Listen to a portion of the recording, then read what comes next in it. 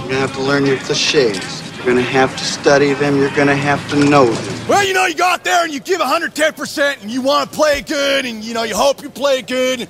I think we play pretty good tonight. Well, there's no I in the word team, and this is a team effort. 10-5 touchdown. Oh, man, you just got to play one game at a time and go out there and give 110%. All right! Play ball. Hello, folks, and we thank you over and over again for earing up the 23rd edition of Scoring at the Movies, the every other Thursday sports movie podcast. Our explorations are always drizzled with spoilers. I'm the wheelin' dealin', baby makin', war runnin', GM son of a gun! Ryan Ellis, and here's the pancake eating motherfucker, Chris DiGregorio. Thanks, Ryan. That might be the nicest intro you've had for me yet. Pancake eating motherfucker. Did you catch my Ric Flair reference in the I intro like for that. myself? And I gotta thank you, Ryan. I know that deal you made to trade up to the first draft pick and then take me over Joe Rogan in the podcaster draft. Even though you could have had me with the 7th pick, you still wanted to make sure. Want to make a splash. Yeah, you did. I want to confuse everyone, and somehow magically it would all work out for me in a way that would never happen. This movie's like Wizard of Oz. It's a fantasy. Even though I love it. It's every man's NFL fantasy, I suppose. And also somehow it got a PG rating, PG-13 I guess, even though he says the dreaded motherfucker. Now, he doesn't say it in a sexual context, and you can say fuck in a movie and get a PG-13 once if it's not in a sexual context. But this is motherfucker. You're not supposed to be able to see that word period in a movie, and if you do once, that's an R. But for some reason, they let them get away with it. Maybe because Ivan Reitman, Kevin Costner, they're involved in this. You link pancakes. That's kind of a child's breakfast with motherfucker. Maybe it tones down the motherfuckering a little bit. I do like the image of some dude just chowing down on a pile of maple syrup-soaked pancakes while trying to wheel and deal on draft day. Impressive that you have an appetite at all if you're under that much stress, but you're just eating a sugar-soaked pile of carbs. And Tom Michael sleeps with the lights on. I guess you could argue that he fell asleep while he was doing his job, but he is laid out on his couch as if he's ready to get some actual rest. Turn the damn lights off. Yeah, come on, be a little bit more environmentally sensitive, guys. Turn the lights off. All right, before we get into draft day, what are you drinking? What's the beer here? The beer. Today we're going with Bone Shaker. There's surprisingly few football-themed beers in Ontario. This is the best I could do. It's not quite bone-breaking, but bone-shaking. You're the Vontae Mac here. The Vontae Mac of beers. Does that make you the Bo Callahan? Extremely talented, but easily shaken under I'll podcast say it pressure. again. I'm the wheelin' dealin' baby making war room running GM son of a gun. Woo! Every time I throw you a backhanded comment that catches you off guard, you panic and run in circles and then throw the mic out of bounds. Well, that is actually my nutshell. White boy is pissed that black boy is going to make more money than him. Bo Well, Callahan should have been picked first according to everyone, and yet for some reason he trades up, meaning Sonny trades up to get the guy he could have had at 7. I gotta take a little bit of issue with that, Ryan, because I think we both know that the pretty southern white boy will make a lot more money than Vontae Mack.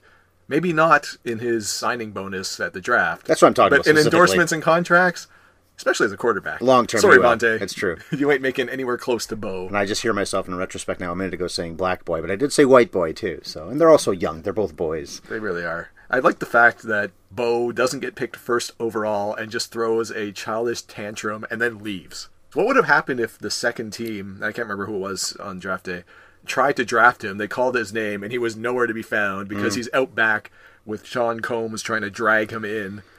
I also like the way he gets him back inside is by telling Bo, NFL teams don't want a player that panics. Which is what he's doing. He's not really panicking. He's throwing like a little hissy fit. I didn't get picked first overall. Harumph. And then walking out. And, oh, you're right. I got to show my This grace is worse under that he pressure. sulks than panics then. I wanted to slap that guy so bad. He's a very enigmatic character. Bo? Bo Callahan, yeah. First of all, he's played by Josh Pence, who is the double in The Social Network. When Armie Hammer had to act against Armie Hammer, the other actor playing the other Winklevi, that's it. Winklevi was Josh Pence, and they digitally put Armie Hammer's face to make them both be twins. Oh, so that explains why in the 3D version of that movie, when Armie Hammer turns to camera and throws a Hail Mary pass, it's a perfect tight spiral, because it's not really him, it's Josh Pence. Is that what you're saying?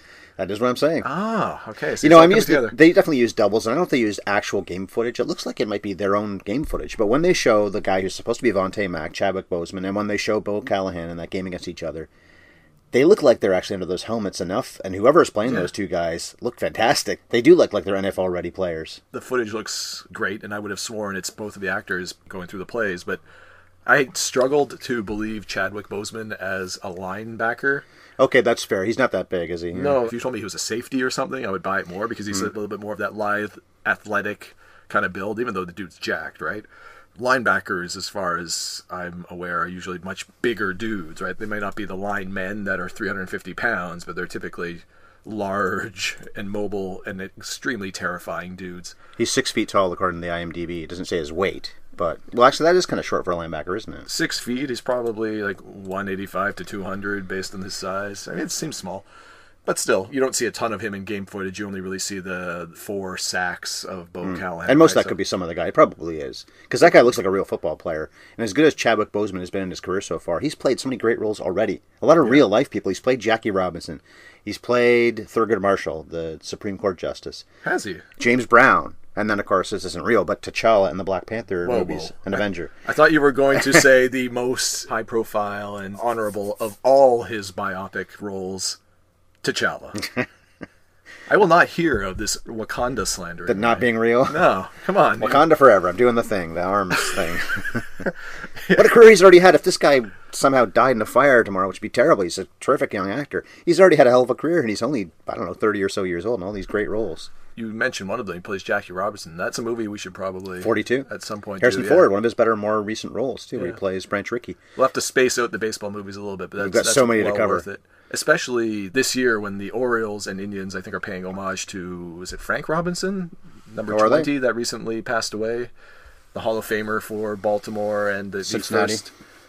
Yeah, and the first black manager in the major leagues for Cleveland. So it would be kind of fitting to do 42 to honor the first African-American baseball player in the year that Frank Robinson. It's been a solid movie, too. I didn't love it, but I thought it was a pretty solid film. Yeah. Certainly well performed by Boseman and Ford and the guy who plays Pee Wee Reese. This movie, I was surprised. This is a movie that you had seen before. Right, I didn't ask you that question. I don't know until right now what you thought of this movie. Sounds like you might have liked it. I, for some reason, like this movie a lot. I think I've seen it 3 times. I've seen clips of it so many more. When he wheels and deals at the end with Tom Michaels, I've watched it on YouTube probably 10 times. I don't know what it is about this film. I'm a huge thumbs up, even though it's really illogical, and we'll get into that stuff as we go along here. But what are your thoughts? I agree. I liked it a lot. Even though I'm not a huge NFL fan, I follow it here and there, and of course the playoffs and fantasy sports and all that kind of good stuff. But even so, the behind-the-scenes look, and I think a lot of this is because of Costner's performance. It seems like we spend a lot of time acting as Costner apologists in every one of the movies we talked about, but I thought he was really good in this role. One of his better, more recent roles, like I said about Ford a minute ago with 42. Yeah, I thought he portrayed very well and believably a guy that is under a shit ton of stress from multiple angles, right? Personally and professionally, and just trying to get through the day and get to the most important day of his career, frankly, based on Frank Langella. Who's the... Frank Langella's the owner. The owner, yeah. So he gives him the ultimatum of making a big splash. Knowing your job's on the line, knowing everything that's going on in your personal life with your mother and your father and your partner, I suppose. Girlfriend, secret girlfriend. Yeah, it was really good. And there's many logical loopholes in this movie that, like you said, we'll talk about, I'm sure. And it did fall into a similar trap. It sounds like I'm a broken record because I always complain about the pointless kind of romantic angles. You're right this time. I like Jennifer Garner in this film. I think she could have just been the salary cap expert that she is in the film and not be a romantic interest for him. But even worse, actually, is his mother. Ellen Burstyn is one of the great actresses who's ever lived. And she's as good as she can be in what is a terrible role, right down to the whole illogical, your father should be honored right now on draft day.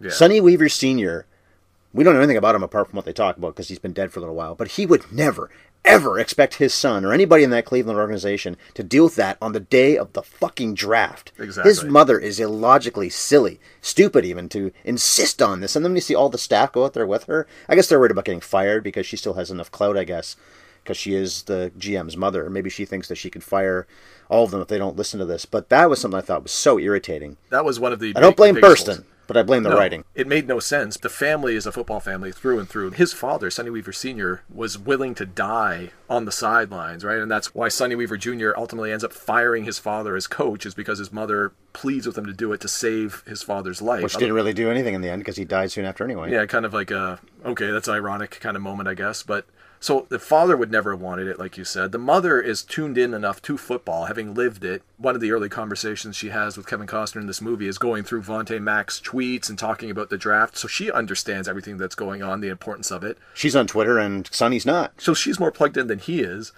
The father died a week ago. Why does it have to happen right this second, immediately after the reading of the will? They drove straight from the lawyer's office with the ex-wife to the stadium to pour the ashes. For God's sakes, wait 4 more hours until the picks are done, and then go do it. Or the next day, or a few days later, because that's exactly what most reasonable people would want. There's right. another character that's wasted in this, is Rosanna Arquette, who plays the ex-wife. She shows up for that one scene, effectively, and that's it. I guess she's in the line of people that go out to the field to dump the ashes. But she doesn't have a role. And she has maybe 3 lines. And it's not like she's some gigantic star, but she's a pretty well-known actress, and what a waste. Maybe she just did a favor to Reitman. Maybe she's an Ivan Reitman friend from long ago. I don't think she ever worked with him before, except this movie, but anyway. Yeah, you're right. It was an interesting role for somebody of at least her profile to do. With respect to that romantic angle and Jennifer Garner's character, I actually disagree with you on this one. You like this one? That would be going too far because it still falls in the pitfall of her having effectively no, I don't like the word agency, but she has no goals of her own. She's only there. Oh, not true this time, actually. Really? She's the salary cap expert on this team. I know, but the only time you see her actually performing that function is when Sonny turns to her and says, "Can we handle another $5.5 million under the cap?" And she goes, "Well, yes, no." No, yep, that's not true. When she's talking with the coach at lunchtime and at the end, when she says, "Putney, get Putney." She knows the Seattle roster, maybe a little bit illogically that anybody would know it that well, but she knows the other team's roster to think of somebody instantly. We should get that guy, too, just to fuck over the other GM. She knows football really well, and she even says at one point that she does. She grew up in it, she says. Right. She dedicated so I her actually life to think that she's more useful in this than most romantic love stories have been. She is, but she's still not doing anything for her own benefit. She's doing everything to assist Sonny at the end of the day. Even down to the conversation with Dennis Leary, the coach, because he wants her to speak in Sonny's ear on his behalf because they're not seeing eye to eye right now. Not to disparage the character, because you're right, she's very intelligent and capable and does her job well by all accounts in this movie, but she still doesn't do anything except act as the second fiddle to Sonny for all intents and purposes. I don't quite agree, but I see what you're saying. Okay, fine. I think she's actually somebody that if he left tomorrow, if he was fired by Frank Langella's character, that she'd still have a job and she'd still be very good at it and she wouldn't give up on the job for him. If I would ask for something more for this character, it would be to maybe understand her own motivations a little bit better than what we're led to, or what we're given rather, which is, I just love football and I'm here to do that. The first thing we see from her is her storming out of Sonny's house. At that point, we don't know why. We get drips and drabs of more information about their relationship and eventually find out, okay, she's pregnant, he's sleeping with her, they're having a baby together, he wants to keep it secret, she doesn't, she wants to have a... The relationship's a secret, let alone the baby. Well, it's a quote-unquote secret, right? Because Dennis Leary throws it in his face. But it's not out there. It's not officially out there. I think I would have liked to understand her character a little bit better, but her existence served enough of a purpose that I enjoyed it. Mostly because seeing her interactions with Sonny throughout the day, it was enjoyable. Because you see them interacting on a professional basis like you talked about, right? She's actually performing her function very well. And he asks her what she thinks about who he should draft, too. Yeah, so he respects her, and you get that. But then you get the scenes where he literally pulls her into a broom closet because they have to talk about their relationship issues because it's one of the 18 stressors that he's under today. The way he plays a man who looks like he wants to pull out his hair, and he's just trying to sort of keep everything from boiling over. Those interactions I really enjoyed in a way that I typically don't in the romantic subplots that we see. I think they actually look pretty good together physically because she's still beautiful. She's a little bit older than me. Yeah. And he's quite a bit older than her. Yeah, I think she was born in 70 or 72. Well, let's just take a look right here. And I was born in 74. And this movie is 5 years ago. I didn't realize. 72, yeah, so she's a couple years older than I am, and she still looks fantastic. And of course, Costner still looks great, despite the fact he's around 60 at this point when this movie was made. And I think they won some kind of award for most egregious casting of an older and younger person. We've seen that in movies for 1,000 years, and this is actually one of the better examples, I think, not one of the worst, because they seem like they have pretty good chemistry together, and they don't look too bad together because they're physically attractive. That's one reason why you cast a Jennifer Garner, who's pretty much a star, I would say. She's not Meryl Streep or someone like that, but you cast her in a role like this where she doesn't have a... Well, I actually think she has more to do than you might think. But you cast a star because then we just right away know. That's who we can relate to. We know her from other things. Juno, Alias, the TV series. She also in this movie figuratively puts out fires and literally puts out a fire. Dennis Leary, if I'm ranking the characters or the actors that I liked in this movie, he was probably towards the bottom for me, to be perfectly honest. But when he torches the draft prep documents that they've been working on for months, Yeah, she comes in with the fire extinguisher, blasts the documents out, and then says, "Can I get you gentlemen a coffee?" And then basically tells them to go fuck themselves and walks out. That I actually laughed out loud. Now, I didn't go over the particulars of the film. So it was released, like I said, about 5 years ago on April 11th, 2014. It wasn't very successful, didn't make very much money. It was 95th at the 2014 U.S. box office. American Sniper, Clint Eastwood film, was number 1 that year. Bev and I have talked about that a few times already in other podcasts because we've done some 2014 films. We'll do some more as the year goes on because it was 5 years ago. But yeah, American Sniper. I guess the Heartland loved that movie. Yeah, Clint Eastwood's film illogically made $350 or so million. It was one of those years when whatever was released by Marvel was not the biggest hit. Obviously, it wasn't the biggest hit of the year, but it just wasn't as successful as the other films. And there's no Star Wars film or anything like that. I guess Star Wars, yeah, that was another year away anyway. Force Awakens was a year away. And its Rotten Tomatoes numbers are not too bad. 60%, so right on that cusp. Just barely a fresh tomato. Averaging, though, a little bit below 6 out of 10, so they rounded up. So this tomato had a little bit of discoloration on the underside that you just have to pare off. For all those you really got to dump the salt on to get a taste out of it. And it's 65th with audiences, so I thought it'd be worse than that. We've covered movies that, well, I didn't like them very much, but I would have thought would be more popular with other people that didn't do well at all, that were just torched. Like Mr. Baseball, it had something like 23%. I would have thought it'd be more like 35 to 40. And Ready to Rumble, that well, that one I wasn't surprised about, I guess, yeah. But this actually has better numbers than I would have thought. And you said a minute ago that everything seems to happen that day. It's a day in the life of the draft, the baby, the strife with the coach, because Coach Penn wants to quit at least once, his dad's memorial. They jam it all into a movie that is basically one full day. We start at dawn and we end at, I don't know, midnight or so, something like that. They do show very briefly at the very end, opening day, when the Cleveland team is about to take the field for the first time with this roster. But otherwise, it's a movie that's a day in the life of. They were going to have the Bills instead of the Browns, and then the Jets instead of the Seahawks. Really? I don't know why exactly they didn't go that way, but if they had, and it's the Bills and Jets talking a big trade like this, then you got divisional opponents versus teams that really don't have anything to do with each other. Cleveland's in the AFC and Seattle's in the NFC, so they really have no reason to be conflicting. Maybe the NFL is not quite like the Major League Baseball teams are, where if it's the Red Sox, Yankees, you don't want to trade a great player or even a good player because they might hurt you later on down the road. They play each other so much. But then divisional teams in football do play 1/7 of the season against each other. Division mates play twice a year. So anyway, I'm surprised that they even thought about having divisional opponents. Yeah. And there's playoff implications to dealing within your division too. You might face them a lot sooner in the playoffs than you would face somebody in their conference. The actual 2014 draft this same year, so it was a couple of weeks after this movie came out, I guess, because the draft is always in mid to late April, I guess. Like this year, it's one reason we're doing this movie. It's the reason we're doing this movie right now. The draft is in a couple of weeks. That draft in 2014, a lot of similar things happen as in this movie. If you want to read about that, I'll try to find a link on Wikipedia or something like that. It's just funny how that went out. And also the clock, they talk about it, has expired on teams in recent years. I think it's actually in the movie it's mentioned. Minnesota in 2003 and Baltimore in 2011. How do you not pick? Well, then again, I guess what it says online is they made their picks. Or sorry, they made their trades, but the other team didn't call it in. So it's just, Wouldn't you be furious at the other GM for not getting that in time? Unless the trade was right down at the very last second and they tried and they just couldn't get their phone call through. But I'd be furious at that guy forever. In the world of mobile apps and stuff, there has to be like a big red button that GMs could push or something to notify the commissioner's office that, hey, we've made a trade, just so that kind of thing doesn't happen anymore. You would think that there'd have to be some sort of compensation made from the GM's team that didn't call in a trade and ends up costing you a pick, or at least your picking position. Because it probably isn't deliberate, but even if it was accidental, that's a pretty big bonehead move. But that did actually happen in those recent years around the time of this movie. And it also references real players, the Browns especially. We see Bernie Kosar and Jim Brown. I'm going to say James Brown, but Jim Brown at the very end. And they reference real players like Joe Montana and John Elway. You just show him the respect he deserves by calling him James instead of Jim. Although I think his name actually is Jim. He feels good! Like we said, Chadwick Boseman played James Brown. And they used real logos, real teams, so obviously they had a deal with the NFL. I'm sure the NFL had all kinds of editing and veto rights built into whatever contract they signed before allowing the use of their product in this movie. But I still enjoyed seeing a movie that actually portrayed real teams. You go back to a movie that we did, Any Given Sunday. Very good movie, and it portrays the sport very well and behind the scenes very well. I mean, as far as I know anyway. But there was something lost to me, even though, as I recall anyway, they try to explain away the teams as a rival to the NFL. Yeah. It's the new USFL. Exactly.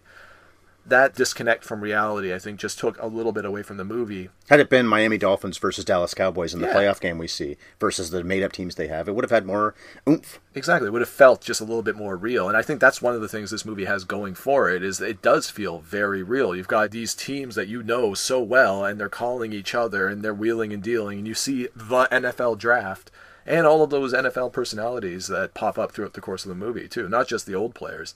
They've got some of the current NFL stars, or at least at that time, current NFL stars. They even reference Andrew Luck as...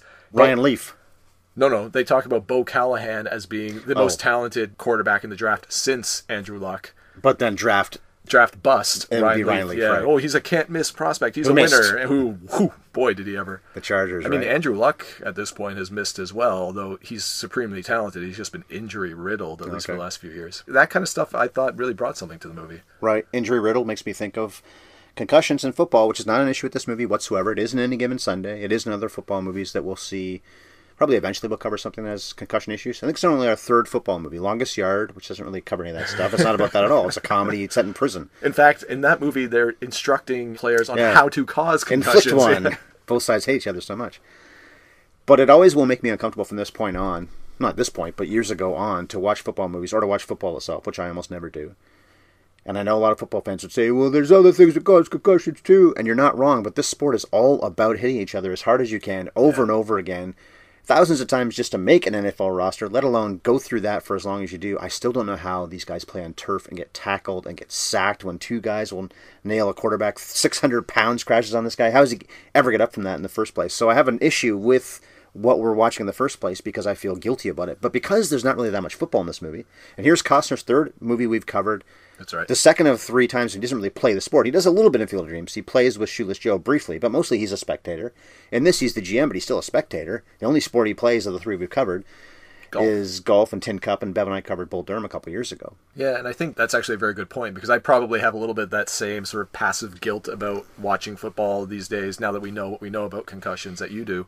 But you're right, this movie is not about the game itself. It's about everything that goes into creating a winning product and a winning team. One thing I didn't mention when you were talking about the team selected for this movie, my first reaction was like, really? The Browns? That's the team you chose? But the more the movie went along and the more I thought about it, I kind of liked that, because the Browns are a team that is desperate to have a winning product, because they have been record-setting futile. In fact, I think 2016 and 2017... the Browns won 0 games and 1 game, respectively. Those in 2 years, 1 game. To see that team portrayed, and this is how we're going to get from a laughable state of mediocrity to a winning product, and understanding Cleveland's history with football and the Colts leaving on them, and then... they went to Baltimore is what it was. Cleveland lost their team, right? To the Baltimore Ravens, though, not to the Baltimore Colts. Because the Baltimore Colts had the same thing happen to them in the 60s, maybe the 70s, when they went to Indianapolis. That's right, yeah. So Cleveland, much like Baltimore, there are 2 cities that have this almost psychological trauma. That they probably still haven't forgotten in some ways, even though they do have franchises. No, they haven't. Well, the Ravens have won Super Bowls, and the Browns have at least got a franchise again. But yeah, they'll probably never forget. It's the scar from getting beat on by your father that maybe you've grown up now, but you still haven't forgotten about that scar that he inflicted on you a long time ago. That's right. And there's some really interesting SportsCenter 30 for 30 type things where they talk to Cleveland football fans about that and how they feel about it and how they feel about the Browns. And you're right. It's almost like the Winnipeg Jets here in Canada, right? Mm-hmm. There was like a 20-year period where they were just traumatized by the fact that the team up and left. And now they're back and they're playing well again, and they're the most passionate, one of the most passionate followings in the league. And they were even when they lost the team. Yeah, that's right. And I think you're right. The fact that the Ravens, since coming back to Baltimore, have won championships, I think that goes a long way to soothe that trauma. But Cleveland has not had that, right? They've got the team back, and then they've been wallowing in misery pretty much since the team's been back. They need a Sonny Weaver Jr. to be their GM. So that kind of trauma and passion that comes across, you hear it in the radio shows that Sonny catches from time to time, where they're just tearing him to shreds because of what they think he might do.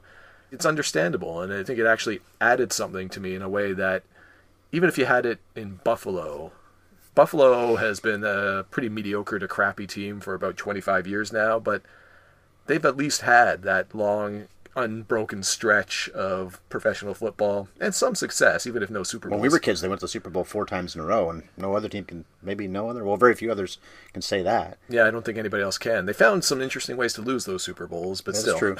Hey, getting there is pretty cool. It's what I've said many times about the Blue Jays, who are stinking now. At least we had, not that many years ago, I guess about 4 years ago, our team getting in the ALCS. And the way they did was exciting. I still watch clips of that. I still remember that. So no, they didn't win the World Series like they did back in the 90s. But we still have those recent memories. And it was awesome, and I loved it. And I still get thrilled thinking about it. And it's not that long ago. So live on good memories sometimes. Speaking of memories, just like Field of Dreams, which we covered not long ago, Kevin Costner has major daddy issues all over again. They're not as poignant in this movie, I guess. Well, he had to fire his own father, though, and we do learn why, like you said. There's also a lot of setups and callbacks in this film, and I'd forgotten about this because I watched the clips more than I've ever seen the movie. I've seen the clips so many times, and in the end, where they're wheeling and dealing, you hear the line he says, you get to say football in Seattle, but before it was you get to say football in Cleveland. Mm-hmm. So Michael says that early on, and then Weaver says it at the end to try to goad him into it. There's a lot of recurring lines and callbacks, especially in that last phone call. Sonny plays chicken with 2 GMs in the span of maybe 10 minutes and wins against both of them. And in the end, he gives up 3 second-round draft picks to get the first pick to get the guy he wanted in the first place. He writes that little sticky note that says Vontae Mack no matter what. Could have got him at 7, gets him at 1.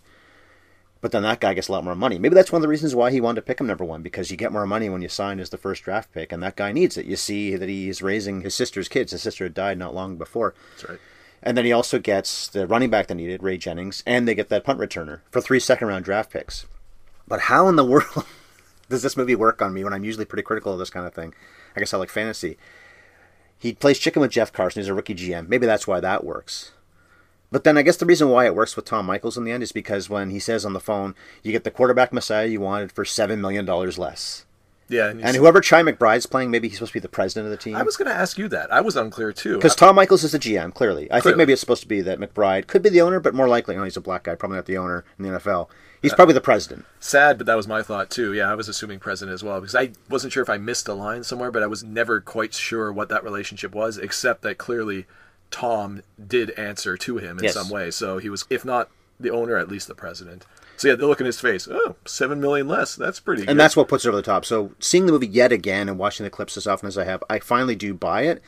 And yet at the same point, I can understand why a neophyte like yourself wouldn't. So did you buy the wheeling and dealing and just the dumb luck that Bo ends up going 6th in the draft when he should have gone 2nd or 3rd if he wasn't going to go number 1? Yeah. Now, they do say one of the teams has a quarterback. They don't need Bo. And you can understand that because they have other needs. They maybe needed a running back or a linebacker or something like that themselves, whatever it was, Arizona or somebody. But it's just dumb luck that Bo's even available, that he could trade number 6, number 7, and get Bo to go to Seattle, where he would have gone in the first place had there not been any trade talks. So what did you think of all that? Did you buy it? Did you like it? I think I'm still undecided. I liked the early deal that he made, that when Tom Michaels takes Sonny to the cleaners, because Sonny is under the pressure applied by his owner to make a splash and get me Bo Callahan and all that kind of stuff. He doesn't really say that, I don't think. I don't think he really wants Bo Callahan at that point, meaning he doesn't explicitly say it. Until he finds out about the trade that Sonny pulls to get the first overall pick, you're right, he doesn't do anything. At that point, that's when the owner gets the jersey made that says Callahan, even though Sonny hasn't said we're drafting Bo. Everybody at that point just knows that Bo's going to be the number 1 overall pick, so the owner makes the assumption. But the implication is very heavily laid on that you need to do something big at this draft, like getting the best quarterback prospect we've seen in 5 years or whatever it's been since Andrew Luck's draft. So when Sonny gets taken to the cleaners for the 3 picks, I was groaning inside because, come on, man, that's a terrible deal. Go with the quarterback that you believe in, the Brian Drew character. But he panicked. He was under a ton of stress from other quarters. I get it. I would have sworn up and down that the ending of this movie would have been Sonny just picks Vontae Mack first overall, and then that would be the end of it. So when the wheeling and dealing began, I kind of enjoyed it. I would even buy the first deal to get the 6th pick from Jacksonville, because he's taking advantage of the rookie GM. And they show a guy in the room with Pat Healy's character, the Jaguars GM, who nods to say, yeah, we'll do that. 3 second-round draft picks. Yeah. So he's approving. He must be some football expert. Assistant GM or something. But the GM is panicking in his own right. Jeff Carson is clearly panicked. Pat Healy plays panic characters very well if you look up his film resume. He's the one that does get taken. And then Costner basically bullies him and saying, somebody gets made to look like a donkey in this thing. Don't let it be you. Yeah. So that I kind of enjoyed. That made some sense. And honestly, 3 second-rounders for a 6th overall pick. Whatever. I don't know what Jacksonville's theoretical team needs are in this situation. Oh, also they do show that they're losing the people that they had in their mind. Although you should have 5 fallbacks in the first round, I would think, especially when you're with one of the top 10 teams. Because the number 5 pick just went off the board, or right whatever, when they're on the phone, and it was their fallback pick, and they're saying, "Oh shit, now what do I do?" Yeah. I was also okay with the explanation as far as why Bo was still there. Okay, so the 2nd and 3rd teams drafting in that draft, they had the assumption that Bo was going to go first overall, so they weren't even considering them. They had their picks lined up.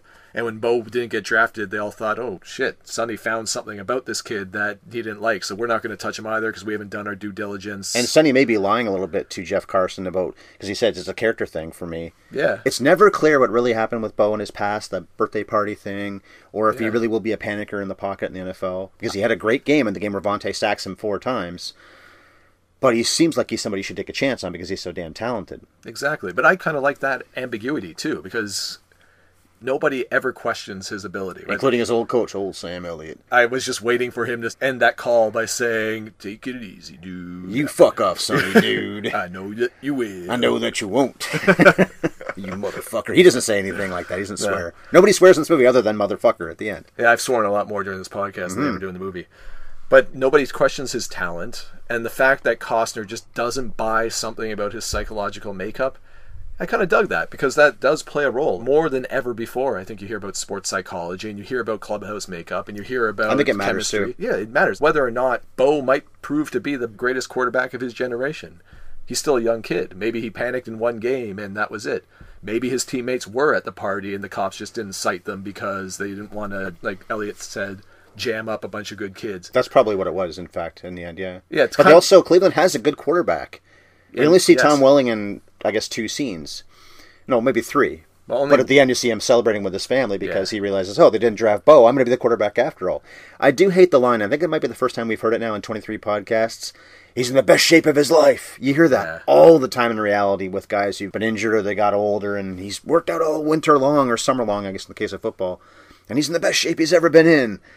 It's probably true, but it's also a lame line. But they have a quarterback. But Sonny is keeping everything close to his vest. Now, what about that fact? He doesn't even tell Allie what he's thinking. He writes it on the sticky notes so we can see that he planned to do it all along that day. Yeah, but why play it so close to the vest? I Even with her? That didn't make a ton of sense to me. Just, you know what it is. It's the Hitchcock answer.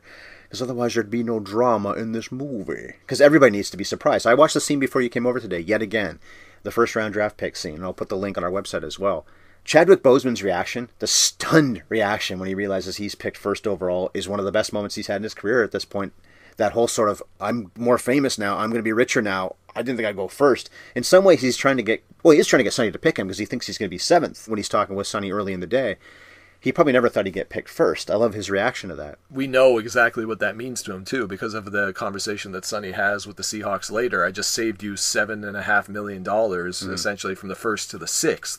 So if Fonte thought he was going to get picked 7th and he jumps to 1st, that's at least $7.5 million. Maybe not for a linebacker, but certainly a couple more $1 million than he would have gotten in a signing bonus. I think it's all relative anyway. If you're a linebacker and you're getting drafted 7th, I'm sure you make probably $7 million. Now, whether that's now you're making $8 million instead of 1, whereas a quarterback might make 15 or 20 instead of 13, I don't know, but if it's anything like baseball, there's slot bonuses that are kind of laid out anyway, right? Oh, so regardless of your name or your drawing position, value? Or... Well, I don't know that. NFL contracts are way, way different. I get the drama aspect of it. Maybe that's just the only explanation. That's the only reason why it's in there. Although, to be fair to the screenplay, earlier in the movie, Sonny does have one of those closet conversations, literal closet conversations with the Allie character, where he says something to the effect of, I haven't said anything at all, or I haven't made my wishes clear at all, and Jennifer Garner's response is, well, maybe that's the problem. And I think that just speaks to his character's way of dealing with this relationship to date, is that he hasn't really expressed anything to her. He's closeted himself off, right? He hasn't told her what he wants of the relationship, he hasn't told her what he wants to do with the kid, he hasn't told her what he intends to do in the draft. He's trying to keep her very separate from personal, professional, and all kinds of aspects. And the subtext here, of course, too, is that he's going to have a baby, a real one, but he's also going to birth this team, as he even says, my team. You just blew my mind, Ryan. I never thought of that till right this second. When it comes right down to it, the way that the movie wrapped up, it kind of stretches my belief to a breaking point, especially that last trade with Seattle. But I think the other thing that you didn't mention that maybe allowed me to accept it even a little bit was when the news of Seattle's trading the first overall pick went live and you cut to Tom Michaels. There's a lynch mob out front. I think the way his character played that off, I mean, aside from the gag, do I really look like that? Pointing down to the lynch mob dummy. He's feeling the pressure, too. He's feeling the pressure, and he knows that if this goes wrong for him, it could mean his job, and that was something he didn't expect. So aside from the fact that the president or whoever it is nodding to the fact that, yeah, okay, we'll save our team $7 million, he realizes that anything that happens, regardless of the trades back and forth, he still ended up with the player that his fan base wanted him to end up with. So it saves everybody's bacon at the end of the day. That said, Would it have been a better movie or a worse movie if you did away with a little bit of that melodramatic back and forth wheeling and dealing and just had Kevin Costner come to this realization a little bit earlier? He makes some trades himself for the first overall pick, because we saw earlier in the day that Buffalo was willing to trade for the first overall pick. Yeah. I'm sure other teams would have been willing to do the same. You know why he didn't do that one? He even says it's a good trade, but he's pissed that Coach Penn went behind his back. Dennis Leary's character said, I got a deal here. No, I get that. And I'm not saying it has to be the Buffalo trade. It would presumably, for the sake of the movie, be a trade that brought back a first-round pick this year, somewhere in that 7 to 15 range, so that he can still draft Vontae. Vontae could still get the slot bonus that he wanted. And pretty good players he was going to get back. He could put in the lineup right away. So he realizes his mistake. He has that come-to-Jesus moment where he realizes that his integrity and the success of the team and what he believes in is more important than any sort of pressure that the owner puts on him and threats about his job. It also would have been an interesting moment if Sonny, because he really does stick to his guns for the most part throughout this movie, excepting that one moment of panic when he gets taken a little bit. It would have been nice to see him stand up a little bit to the owner about his vision for the team, and when the owner says to him, I got to put butts in the seats, so make a big splash at the draft. You make a big splash at the draft, you might sell out a few extra seats for 1 or 2 or 3 games. I don't think the NFL suffers to have fans go through the turnstiles, do they? Well, that's Any the other team? thing. I don't think so. Same with the big college sports. Do they ever not fill those stadiums? And it almost doesn't matter because there's so much television money and advertising money that is spread through all the teams by the league that you could probably have an empty stadium for a year or two and it wouldn't still matter. Make many millions, tens of millions. Right. And I think the other argument is, okay, I can make this shitty trade and get Bo Callahan, or I can do what I know is right to build a winning team, and we can go to the playoffs and you can get playoff revenue and you can sell out the stadium for another 10 years once we have a deep playoff run or two. Do you want 3 more games of higher ticket sales maybe this year, or do you want a longer term? I think there was a lot of arguments that could have been made that would have saved a lot of the headaches for his character, but the drama, right? I'm more convinced now than I was before that we've hashed this out, why the 3 GMs do what they do. It does make more sense now to think about it, and same with the owner. The one thing that's most illogical... More sense. Okay, yes. Let's not say it makes sense. Because I said not that long ago that I thought it was all fantasy, but maybe it's less fantasy than I said before. The one thing that is completely illogical, but you need it for the drama yet again, is that Frank Langella gets from New York to Cleveland in what must be 45 minutes. Not in any way possible. And then why is he not pissed? We still have Bo Callahan and they don't take him. But then I guess on the other hand, he said make a splash. Sonny is making a splash, by shocking everybody by taking Vontae Mack, but dealing up to get his first-round picks back, and then he sees that they get the running back that they all wanted in the first place, at least that Coach Penn wanted especially in the first place. They get 2 terrific players in the first round of the draft, and they get a punt returner, so I guess that's why he's not mad anymore. But when he even says, we could still have Bo Callahan, and then Sonny effectively trades him away all over again, I guess I buy it more as I think about it again, but whew. It also helped that the running back they drafted was the son of the former Browns Terry legend. Crews. Terry Crews is a football player from long before. He's, of course, best known as an actor now. I guess with Brooklyn Nine-Nine, and he's been in a ton of things. But he was a lineman in reality. He never played for the Browns. No. But it's a touching moment. Those 2 characters have very little screen time together. There's another guy with some baggage. Ray Jennings' character got in some kind of gang fight. Yeah. But he says he's fine now. But I love the emotion he shows when he realizes he's going to be drafted by the Browns. That was Arian Foster, too. A superstar for about a 2 or 3 year stretch.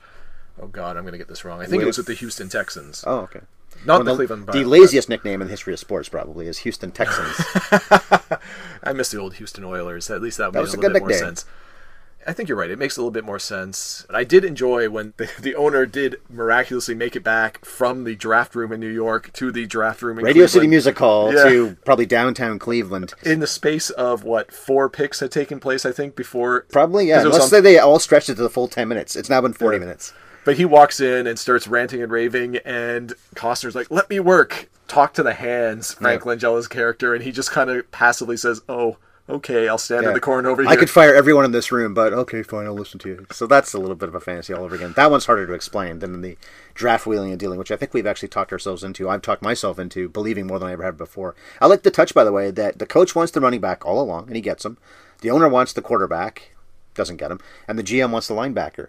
So they're never really truly in sync. And even at the very end of the film, when Costner and Leary are on the stage, about to bring up their 2 new draft picks, and Langella's on the stage too, they all celebrate together, there still seems to be tension there.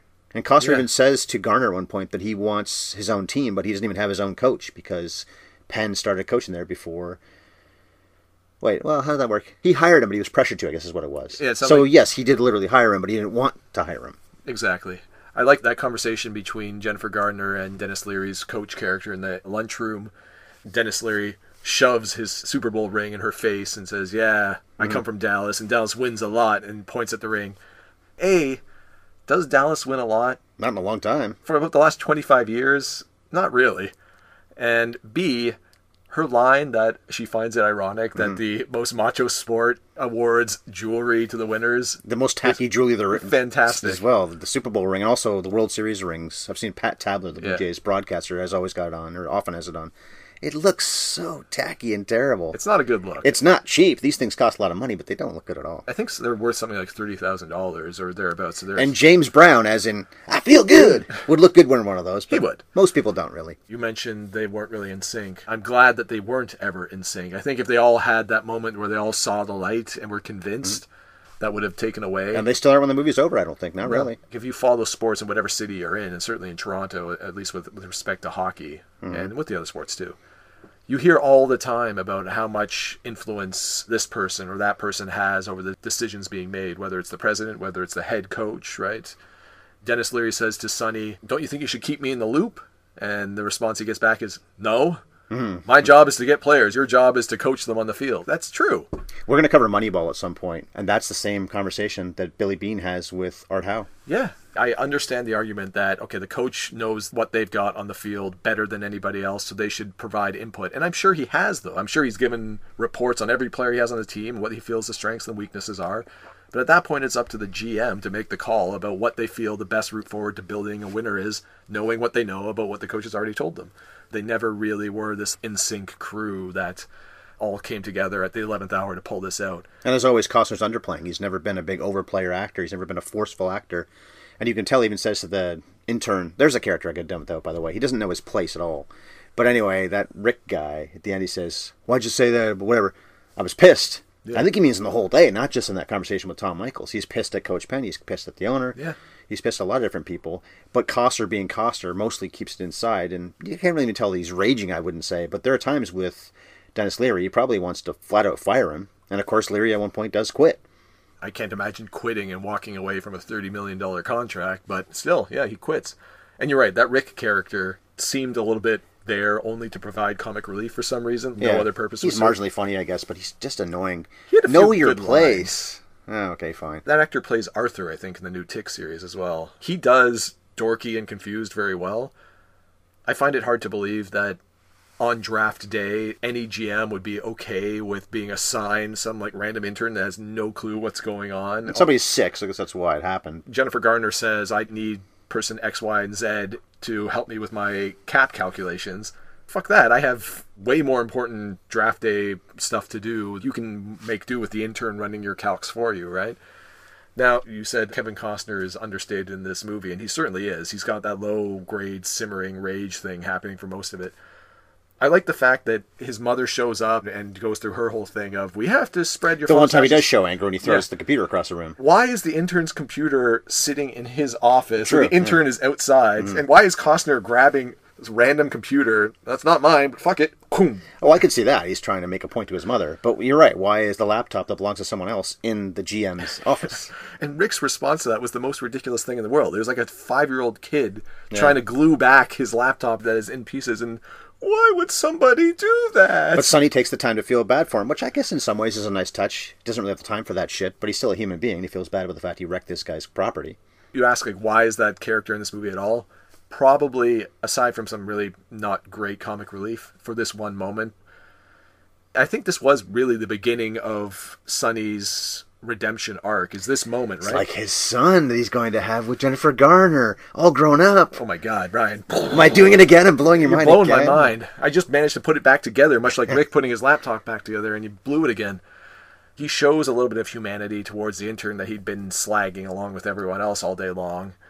That was the first little pebble on the avalanche of realization towards, you know what, character is important, integrity is important. I'm going to go with the guy that I believe in, both from the perspective of Brian Drew, the existing quarterback, and Vontae Mack. All that to say, shitty character, but it might have a little bit of a purpose. Yeah, okay. We mentioned already that Ivan Reitman was the director. He's also the producer on this film. It's the last movie he's directed, and it's been 5 years, but he does have triplets. which is supposed to be the sequel to Twins in the works. So it's Schwarzenegger, What? DeVito, and Eddie Murphy. You haven't heard this? I haven't heard Eddie this. Murphy be the triplet. That could be fun. It also could be ridiculous because you wait 30 plus years to do sequels, and look what happens. They almost always suck. But I'll probably watch it. Reitman's got a lot of shit in his resume, but he also has Ghostbusters. Bev and I covered that a few years ago. And of course, Twins, and even Kindergarten Cop's kind of fun. And I do like this movie for that matter. I love his creative use of split screens. We see a ton of that to get people on screen at the same time. Interesting wipes, I guess is how you do that. Well, it's just visual effects. And it's got a pretty good pace, too. Despite the unnecessary stuff, the family subplot, his mother, the romance. Well, maybe that's not unnecessary, but I kind of thought it was.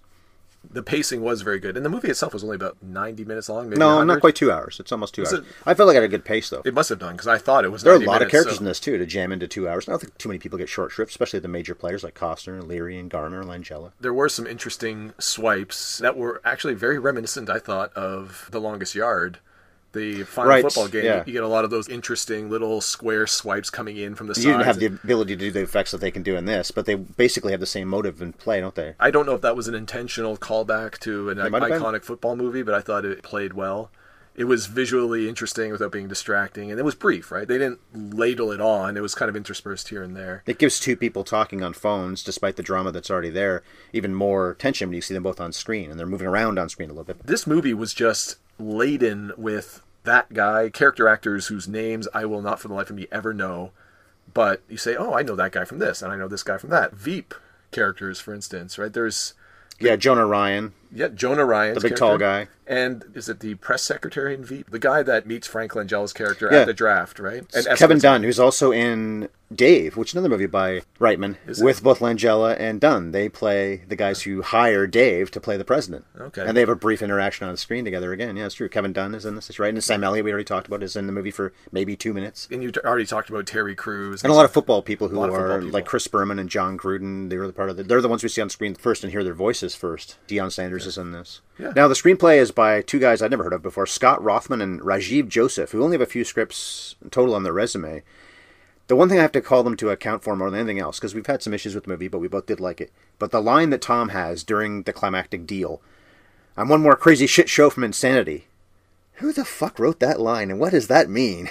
What? I'm one more crazy shit show from Insanity. I didn't even remember that line. Because That that's what makes no Tom sense. is saying when Sonny first calls him. Tom thinks that Jeff Carson, the Jaguars GM, is going to blow it, and he's going to get to pick Bo anyway until Sonny reveals, I've got the next pick. And he says, I'm one more crazy shit show. Yeah. The dialogue at times is a little bit questionable in this movie. The other line in the movie, actually, that's maybe even worse than that one, come to think of it, is when one of the sports guys is talking about how Sonny pulled all this off. And maybe we've convinced ourselves that he could have. But that guy says, if Sonny wants to do all these things, who might argue with that? It's a sports talk show. Everyone's wrong but you. What are you talking about? That's the way these things are. If Sonny had gotten 15 first-round draft picks and spent $10 to get it, he's still wrong and you're right. I didn't think about that. That may be the biggest fantasy in the whole movie, actually, is the way it ends, where everyone's finally saying, hey, it's great. We didn't get this superstar potentially, but we got these people we probably didn't really know much about, the linebacker and the running back. The NFL guys know. The Coster people behind the scenes, the Browns people know that those guys could be great players, but the general public probably doesn't. When they show the reaction when they don't pick Bo first in the Cleveland bars and whatnot, people lost their minds. Yeah. So later that day, they're completely fine with it? Really? And just like we saw the lynch mob outside of the Seattle Seahawks head offices when they traded away the first pick, when the Cleveland fans hear that they got the first pick and are assuming they're going to draft Bo, you get all the shots of them in their makeshift Callahan jerseys and partying out front by the Browns Stadium. So you're right. All of a sudden, they're okay with it. Some of them probably are. But not that many. Not all of them. No, sports fans in general are not necessarily the most understanding folks in the world, and I include myself in that. I want to be the guy that runs the feel-good sports talk show in the city that doesn't rip on anybody, just says, you know what? If Ryan thinks that's the thing to do, let's just give him time and let him figure it out, guys. Fantasy. Before we wrap up, I want to talk a little bit more about Costner. I was looking at his resume, and I didn't know he had 5 movies released in just over a year in this time frame, from January 2014 to February 2015, because this was April of 2014. 5 films. None of them really succeeded. Jack Bryan's Shadow Recruit, I think, was the most successful at the box office, and that was expected to be a bigger hit than it was, because it is playing off the Jack Ryan legacy, and it wasn't really a hit. He's been acting more the last few years than he had for a little while there. I think because he was making that miniseries, the Hatfields and McCoys, That's whatever right. it's called, miniseries. There was about 3 years he didn't make a movie, and maybe he took a bit of a break as well. But he's acting a lot more lately, and he's been pretty good in some of these things. I thought he was actually quite good as Superman's dad in Man of Steel, and then the little cameo he has in It must be Justice League, I guess, or one of the Dawn of Justice, one of those. I've done nothing but be a Costner apologist and defender this whole time, and I guess I'll continue to be. I think part of that is because his truly schlocky and terrible movies I've either never seen or... You saw him and you're never going to see him again?